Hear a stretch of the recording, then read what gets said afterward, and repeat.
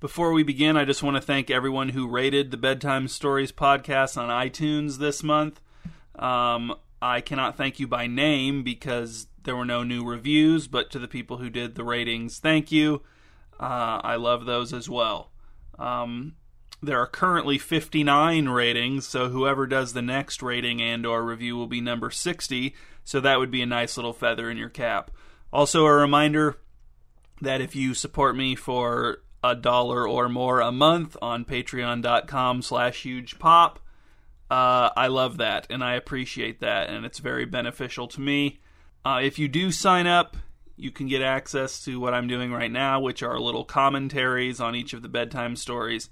And also, just as an update, I am almost finished with the first draft of my novel. If it were published as is today, it would be somewhere between 600 and 700 pages. Tonight's bedtime story is called Final Corner. And one time when I was a kid, I could not find the little briefcase with my micro machines in it, so I went out and asked my mom to help me find it. And when she walked into my room, she immediately saw it sitting in plain sight, right in the middle of the room, basically. And even as a child, I was stunned and disturbed that I had not been able to find it on my own. Let's begin. Queen Myrna's letter-writing room was empty of all furniture except for her writing desk. She had decided the room needed a complete overhaul. The quality of Queen Myrna's letters had been slipping over the last year or so, and she thought a different atmosphere might restore some life to her correspondence. But her writing desk was staying. A new desk would not be part of the overhaul. Queen Myrna's writing desk was made out of some kind of valuable wood. She forgot what it was called, and it had been a piece of choice plunder from her great-great-grandfather's one successful conquest, which doubled as the one successful conquest in Queen Myrna's entire family history, at least as far back as the records went. So the writing desk was staying in the letter-writing room, but everything else was going, even the knickknacks that had accumulated on top of the writing desk over the years. The servants had removed all the big furniture, but Queen Myrna had sent them off to do more important work in the castle while she cleaned off the writing desk by herself. She didn't need help with that. As significant as the writing desk was to Queen Myrna, the stuff that had accumulated on top of the writing desk was not significant at all. In fact, the top of the writing desk had become Queen Myrna's go-to place to put things that she just couldn't quite bring herself to throw out. So the top of the writing desk was one step up from a garbage can. Queen Myrna didn't want the knickknacks to be a part of the new atmosphere in the letter-writing room, though. She wanted her special writing desk to be free of excess clutter. She wanted it to look dignified, like a place where important and meaningful and artful and, well, royal letters were written. So, after having a servant bring her a small cloth sack, Queen Myrna stood at one end of the writing desk, held the sack with one hand, and then used her other arm to sweep all of the knickknacks off of the desk and into the bag's open mouth. This maneuver was almost entirely successful. There was one exception. A poorly carved green figurine of a woodland spirit of some kind missed the sack. Queen Myrna saw it miss, saw it fall past the edge of the sack's opening on its left side, and then she lost sight of it. She held the sack up with her right hand and looked around her on the bare stone floor for the fallen figurine. She did not see it. She turned in a complete circle, eyes fixed on the floor. She did not see the figurine. Then she moved 2 steps from where she'd been standing in case it had come to rest on the floor beneath her wide, elegant skirts, but the figurine was not there. Queen Myrna looked around the room, mystified. Where could it have gone? There was no other furniture in the room for the figure to have fallen under or behind or inside of. There were no long drapes on the windows behind which it could have bounced. There weren't any drapes on the windows at all. The light of an overcast afternoon came through them unobstructed. There were no holes or cracks in the floor or walls large enough to accommodate the figurine. The door to the letter-writing room was closed, but even if it hadn't been, there was no way the figurine could have bounced all the way across the room to it. Queen Myrna had not swept the knickknacks with that much force, and even if she had, her sweeping motion had been away from the door, not toward it. Queen Myrna opened the sack and peered into it. She pawed through the knickknacks. The green figurine of the woodland spirit was not among them. She knelt and turned the sack upside down, dumping its contents out on the floor. None of the knickknacks that spilled out were the figurine she was looking for. She examined the knickknacks closely as she returned them to the sack, pausing to make absolutely certain that each one was not the woodland spirit figurine before dropping it inside. When all of the knickknacks were back in the bag, except for the figurine, of course, Queen Myrna remained kneeling and again looked around the room. Was it some kind of trick of the light, an optical illusion? She stood and walked to the far corner of her letter-writing room. Then she walked slowly in a straight line until she encountered the opposite wall, watching her feet the entire time. Then she turned, took one sideways step, and headed back in the direction from which she'd come, keeping her eyes trained on the floor. She repeated this process until she had covered the entire room. Then she did it again, but she crawled instead of walking this time in case she had missed seeing the figurine because her eyes were too far from the floor when she was on her feet.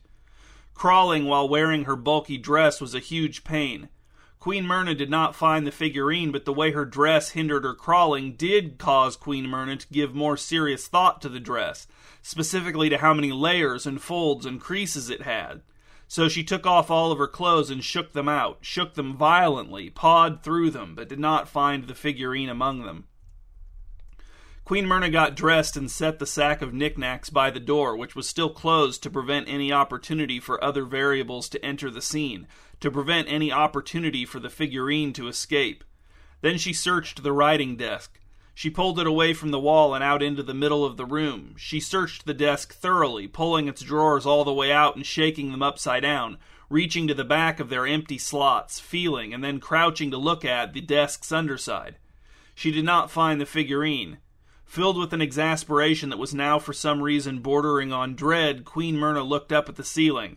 There were no light fixtures hanging from it. The ceiling was the same as the floor, except upside down, suspended above Queen Myrna instead of supporting her from below. The figurine was not on the ceiling. But Queen Myrna knew the figurine was somewhere because all figurines are somewhere. A figurine has to be somewhere. Queen Myrna thought about how being somewhere is an essential quality of a figurine, albeit one so essential that perhaps most people don't bother to say so, or even think about it. She walked over to the door, bolted it closed, and then pounded on it until she heard the approaching footsteps of a servant. "Your Highness? Are you trapped in there?" "No," said Queen Myrna, "but I don't want to open the door. I don't want anyone to open the door. Send for Dylan, okay? Have him come up here and talk to me through the door." "At once, Your Highness," said the servant, and Queen Myrna heard him hurrying away. She sat down with her back against the door to wait, her eyes scanning the nearly empty room as if expecting the figurine to pop into sight at any moment. "Your Highness?" Queen Myrna recognized Dylan's low, solemn voice, which she knew was a total affectation, because he had not talked like that when she had interviewed him for the Royal Seer job 3 years ago. Back then, he had just talked like a normal guy. That was probably the biggest reason Queen Myrna had hired him. She had always been annoyed by seers who tried to act all seery all the time. But immediately after getting the job, Dylan had slipped into the same mannerisms as pretty much every other seer Queen Myrna had ever met. She was tempted to fire Dylan, but would she really be able to find a replacement who was any better? She doubted it. And Dylan was good at doing seer stuff, offering mystical-sounding advice, attempting to predict the future, creeping people out, walking very quietly, hearing good gossip from other seers and passing it along to Queen Myrna, smelling weird for no specific discernible reason, either having visions or doing a very good job of pretending to have visions, interpreting Queen Myrna's dreams in ways that were usually flattering, etc.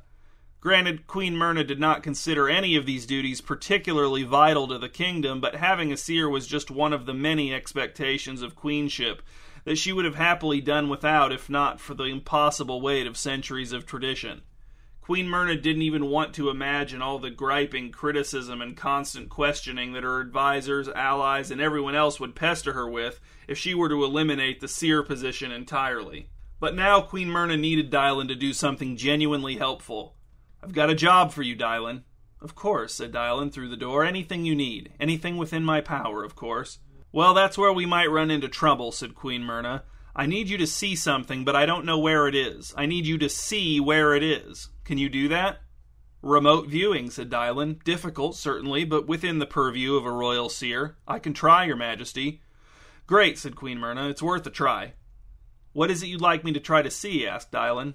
"It's a figurine," said Queen Myrna. "You've been in this room before, right? You remember my writing desk?" "Of course," said Dylan, "crafted from that, very fine wood." "You remember the knickknacks I had on top of it? All that little junk?" "I remember some little things on top of it, yes," said Dylan. "Do you remember the green one?" asked Queen Myrna. "The green figurine? It was supposed to be some kind of woodland spirit, I think. It's not very well crafted. I don't know where it came from. Do you remember it?" "Not specifically," said Dylan. "Is that what you want me to try to see?" "Yes," said Queen Myrna. There was a pause. Then Dylan said, "Your Highness, if you'll forgive my impertinence, can I ask why we're having this conversation through a closed door?" Queen Myrna did forgive Dylan's impertinence. It was a fair question, and she explained the whole situation to him. "So the door has to stay shut," she concluded, "so that everything stays like it was when the figurine fell." Dylan was silent for long enough that Queen Myrna began to wonder if he had walked away from the door. He was a very quiet walker when he wanted to be. But he proved he was still just beyond the letter-writing room door when he finally spoke. "And how is this figurine important to you, Your Highness?"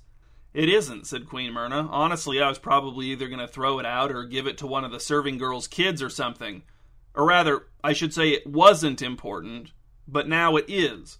Or rather, I should say it still isn't important, but it is important that we find it." "Oh," said Dylan. "Maybe it bounced into a crack in the floor?" "Do not do this, Dylan," said Queen Myrna. "I looked everywhere." "Maybe if you just let me in to help you look," said Dylan. "Maybe you just need another set of eyes." "No," said Queen Myrna, "I can't open the door, because if I do and we still can't find the figurine, I'll drive myself crazy wondering if it got out somehow. If it rolled out, or if you sneaked it out, or, I don't know, something. This is why I called you. You're the only one who might be able to see without coming into the room, right? Because if not, you can just go away." Okay, Your Highness," said Dylan. The added honorific didn't really make him sound much more respectful. "Can you give me a little more detail about what the figurine looks like?" Let me think," said Queen Myrna. She closed her eyes and tried to picture it. "You really don't remember it?" "Only vaguely," said Dylan. Queen Myrna doubted even that much was true. "Well, like I said, it's green. It's only a few inches tall." "Can you be more precise on its size?" asked Dylan. "And on the shade of green?" 3 inches, said Queen Myrna, "and it's dark green. Darkish." "And you said it's a woodland spirit?" asked Dylan. "That's what it's supposed to be?" "Yes," said Queen Myrna. "I could draw it for you and slide the drawing under the door, but I don't have a quill and paper in here anymore. The desk is all cleaned out. The knickknacks were the last things to go." "I'll slide you a quill and paper under the door from this side," said Dylan. "The inkwell won't fit," said Queen Myrna. "I'll dip the quill in the ink on this side and then slide it under the door to you," said Dylan. "As many times as you need. We'll pass it back and forth." "Actually, I can't draw it," said Queen Myrna. "I don't draw well. A drawing would only confuse you. Don't you have enough information to try and see where it is now?" She was suddenly worried about leading Dylan astray, accidentally giving him some detail that might send him down the wrong track and spoil everything. It seemed preferable for his mental image of the figurine to stay vague but more or less accurate, as opposed to specific but in potentially inaccurate ways. Queen Myrna heard Dylan sigh through the door, which he wasn't supposed to do in response to his queen, but he probably assumed she couldn't hear him. "I heard that," said Queen Myrna. "I beg your pardon," said Dylan. "I wasn't sighing at you, I was sighing at something that happened over here." "What was it?" asked Queen Myrna. "Oh, just a problem with my shoes," said Dylan. He hurriedly changed the subject to avoid further questions on the topic of his traitorous sigh. "I'll begin to attempt the remote viewing of the figurine now, Your Highness. This requires extreme concentration, so if you don't hear from me for a little while, that should be expected, okay?" "Okay," said Queen Myrna, "go for it." Still seated on the floor and leaning against the door, she again surveyed the letter-writing room, all of its elements. The ceiling, the floor, the sack of knickknacks, the walls, the windows, and the desk in the middle. That was it. That was everything there was to see. Unless the figurine was still in the room somewhere, which it had to be, because it had to be somewhere, and there was no feasible way that it could have gotten out of the room. Queen Myrna stood up and returned to the desk, walking around and around it. The figurine's trajectory as it had fallen past the open sack was away from the desk, but it was irregularly shaped and could have bounced back toward the desk when it hit the floor. What if there were some kind of secret compartment in one of the desk's legs into which the figurine had caromed? Queen Myrna got down on her hands and knees and examined each of the writing desk's legs, feeling them up and down for any seams, triggers, bumps, switches, depressions, anything. She found nothing. Then she examined the desk all over, feeling it inch by inch. It took a long time, but in the end it turned out that the desk had no secrets, or if it did, those secrets remained concealed. Queen Myrna looked around the room again, ceiling, floor, sack, walls, windows, desk. What if there were a secret compartment in the floor or the walls? What if the figurine had burst into fine, fine dust when it hit the floor? What if the figurine had gotten inside of Queen Myrna's own body somehow? What if microscopic organisms had come into the room through the crack under the door and devoured the figurine? Dylan knocked on the door. "Your Highness, I believe I saw the figurine, but—" "You saw it?" asked Queen Myrna, rushing back to the door. "Where was it?" "I couldn't tell," said Dylan. He sounded drained, enfeebled. "Was it in a light place?" asked Queen Myrna. "In a dark place? Was there wood around it? Stone?" "I couldn't tell," said Dylan. "But now we know there's hope, right?" "What are you talking about?" asked Queen Myrna. "Well, Your Highness," said Dylan, "now we know it's somewhere." Queen Myrna briefly considered seething in silence, but instead she shouted, "We already knew that, you idiot! All figurines are somewhere!" In response to this outburst, Dylan had the good sense to say nothing. "Mom? What's happening in there? Are you okay?" Princess Ivy's voice was filled with annoying concern. "Yes, Ivy, I'm fine," said Queen Myrna. "Why are you breathing hard?" asked Princess Ivy. "What were those cracking sounds I heard?" "I'm breaking my writing desk apart," said Queen Myrna. She had broken pieces of that valuable wood in each hand. Fortunately, the wood's value was not tied to its durability. Queen Myrna had been able to destroy the desk using only her own hands and feet, and her knees once or twice. "Why are you breaking the writing desk apart?" asked Princess Ivy. "It's so valuable, and it's a family heirloom. You told me it was going to be my writing desk someday." "I'll get you another writing desk," said Queen Myrna. "Why are you here?" "Dylan told me there was something wrong with you," said Princess Ivy. "He said you were losing your mind over some trivial thing and wouldn't come out of the letter-writing room." There was a pause and some frightened whispering, which Queen Myrna took to be Dylan panicking about the way he was being portrayed. Further support was provided for this hypothesis when Princess Ivy said, "Well, he didn't phrase it exactly like that, but he could have because you are acting strange, Mom. Let me in." "I can't open the door until I find the figurine," said Queen Myrna. "This room can't be contaminated by elements that were not present when the figurine fell." "You're calling me a contamination?" asked Princess Ivy. "Really?" "You know what I mean," said Queen Myrna. She looked at the remains of the desk. It was pretty thoroughly dismantled, and no secret compartments had been discovered. The missing figurine had not been discovered. But Queen Myrna did not consider the destruction of the writing desk a waste. Now she knew the figurine was not inside of any part of it. "Which figurine are you looking for, Mom?" Princess Ivy was trying a different tactic, Queen Myrna could tell. "The little green one," said Queen Myrna, "the woodland spirit." "Are you serious?" asked Princess Ivy. "I gave you that figurine." "You did?" "Yes, I did. When we were visiting King Vormit's kingdom, Dad let me go to the marketplace with Princess Hylia to pick something out for you. I used my own money on that figurine." "That sounds familiar," said Queen Myrna. "It's coming back to me. How old were you?" "I don't know," said Princess Ivy. 7 or 8. King Vormit sent, 30 guards with us. We made a huge scene. The shopkeeper I bought that figurine from kept kissing my hand and crying." "I totally forgot the figurine was from you," said Queen Myrna. "I'm sorry, Ivy." "No, that's not the point," said Princess Ivy. "I'm not trying to make you feel guilty. The point is that if I don't care that it's lost, then neither should you. Who cares? It was a piece of junk. I did not have good taste when I was 8. Even Princess Hylia tried to talk me out of getting it for you. You were nice about it when I gave it to you, but honestly, I've always been a little embarrassed whenever I walk into your letter-writing room and see it sitting on top of your desk. I'm actually glad it's gone." "Well, once I find it, I can throw it away," said Queen Myrna. "Or you can, if you want to." She threw the broken pieces of wood in her hands on top of the pile of broken pieces of wood that used to be the desk. "Mom!" shouted Princess Ivy. "Don't you see how silly that is? Don't you see how that makes no sense?" "You think this is just some ridiculous pride thing," said Queen Myrna, "but it's not." "Then what is it?" asked Princess Ivy. "It's just—" Queen Myrna hesitated. "It's just that the figurine has to be in here somewhere. Or, if it's not, then I have to be able to find its means of getting out. Because if neither of those things are true, then why would you ever feel confident sitting down in a chair again? How could you be sure that if you went to look at your left hand, it would still be there? What's to keep me from... Oh, what's the big deal, interrupted Princess Ivy. You've seen magic stuff happen before. We just had a witch problem last year. You employ a seer. He's standing right here next to me. So what if something, like, magical happened with this figurine, huh? No, said Queen Myrna. No, this is too different. This is too mundane. Magic happens with purpose, with intent. Someone sets out to accomplish something with magic. This was just a figurine falling on the floor. There would be no reason for it to...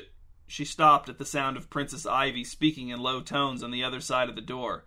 Queen Myrna couldn't make out what Princess Ivy was saying, but she heard Dylan say, "You want me to gather them?" "Yes," said Princess Ivy. "You don't think you can?" "It just isn't really part of my duties," said Dylan. "Well, this is an emergency," said Princess Ivy. "What's an emergency?" asked Queen Myrna. "The Queen won't come out of her letter-writing room," said Princess Ivy. "It's a real crisis." "Hold on," said Queen Myrna. "You don't need to tell everyone." But she heard Princess Ivy walking away from the letter-writing room door. The princess was not as quiet of a walker as Dylan. She didn't try to be. "Dylan?" called Queen Myrna. But he was gone too. Queen Myrna didn't know what her daughter was up to, but she returned to the task of searching the letter-writing room for the missing figurine with renewed urgency. It came as a surprise to Queen Myrna when the light coming into the letter-writing room through the windows began to fail. She had lost touch with the idea that her search for the figurine was taking place within the dominion of time. At first, as the room became more and more dim, Queen Myrna was worried about how the loss of light would impede her search for the figurine. But then she thought, well, having the light hadn't done her any good, so maybe losing it would actually be a benefit? Maybe the whole reason she wasn't finding the figurine was because of the light. If there was no light, then that light couldn't perform any tricks on her, and her eyes wouldn't be able to deceive her. Yes, the encroaching darkness might very well be the solution to this whole mess. Without being able to see, Queen Myrna would be more reliant on her ears, for example. What if there was something to hear that would clue her in as to the figurine's location? She hadn't even considered careful listening as a tactic until now. Maybe other tactics would occur to her as well. Maybe her sense of touch would be heightened without visual distractions. She'd finally feel that certain divot in the floor that indicated a tiny, clever trapdoor. Or she'd smell something, or she'd taste something. Something that would lead her to the figurine, whether directly or as a first step in a series of steps. The one thing Queen Myrna worried about was that the departing light meant a change in the conditions in the room from when the figurine had fallen.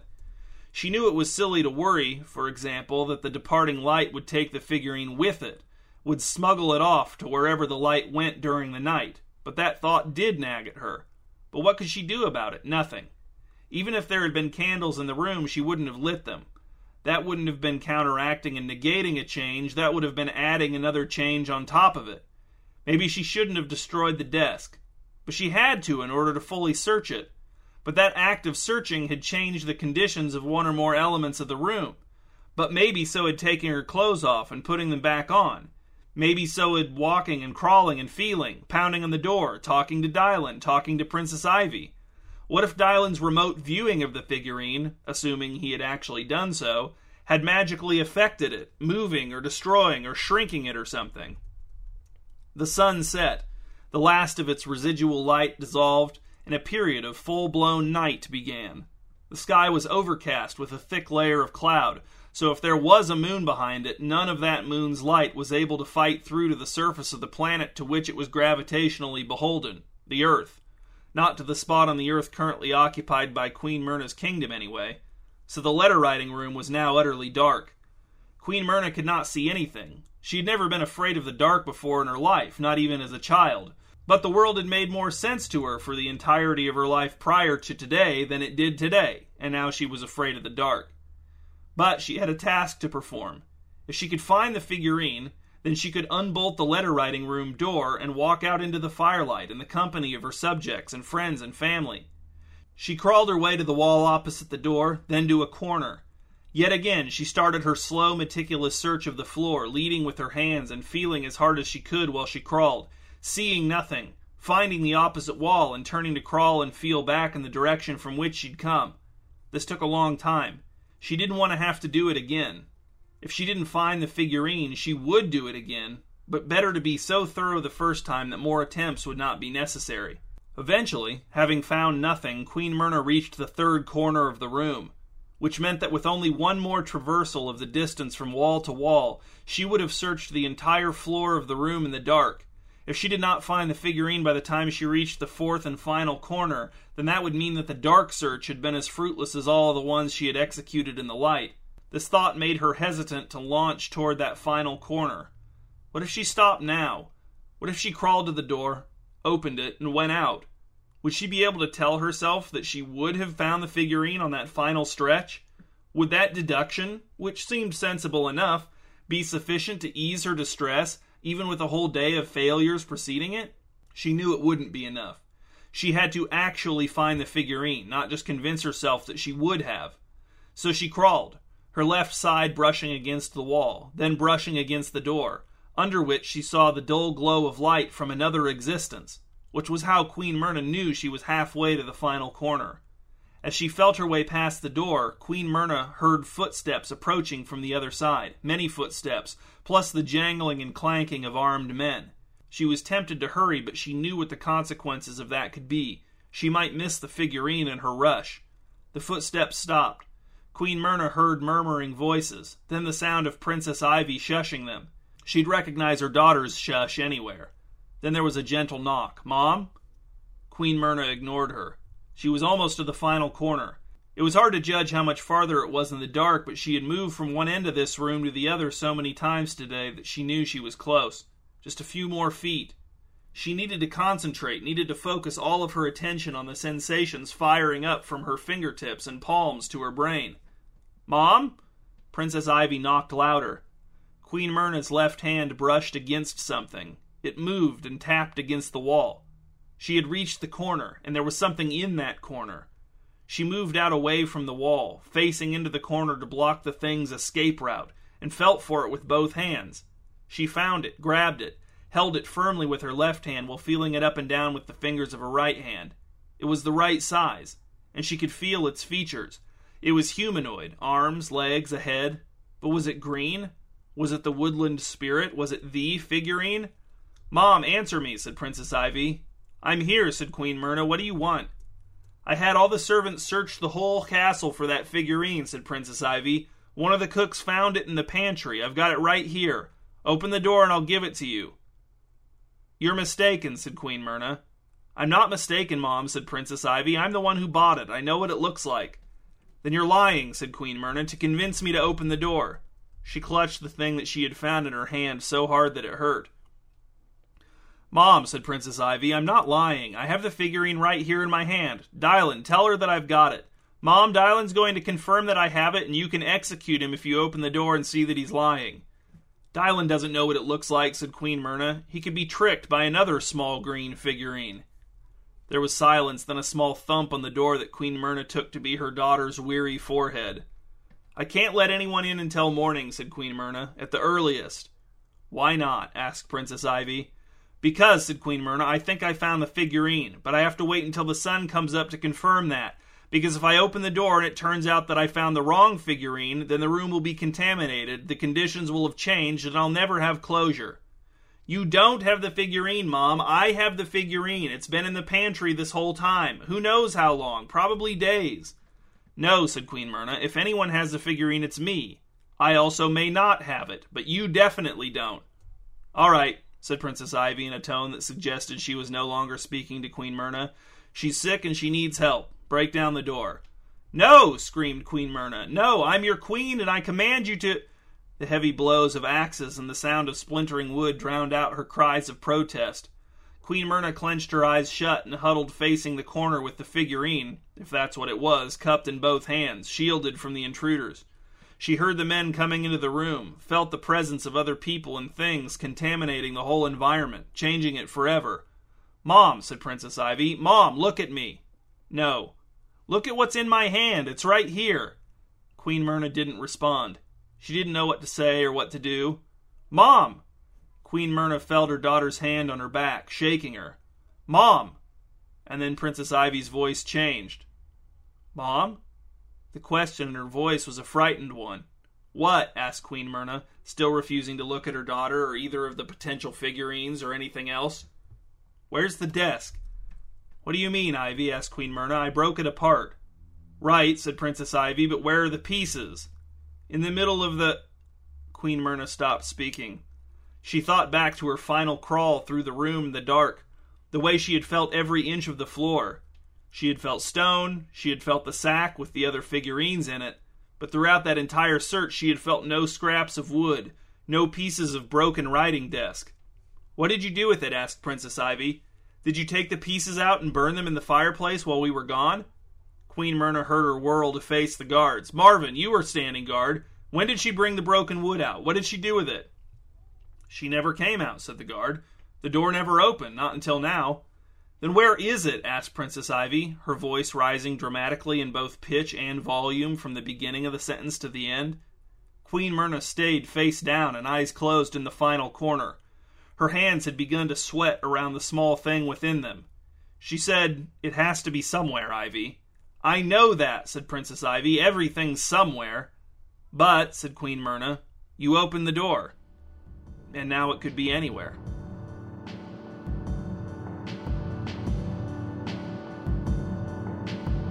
I'm Adam Drent. Thanks for listening to this bedtime story. Please rate and review this podcast on iTunes. And if you want to read bedtime stories and answer discussion questions, you can do so at www.hugepop.com. There you can also find links to One Man's World and the music I make as the Mispronouncer. I also have another podcast about the outdoors that I make with my friends called Out of All Doors. It's also on iTunes. If you want to get in touch with me, email me at adamdrent@gmail.com or text me at 574-518-1983. I'd love to hear from you.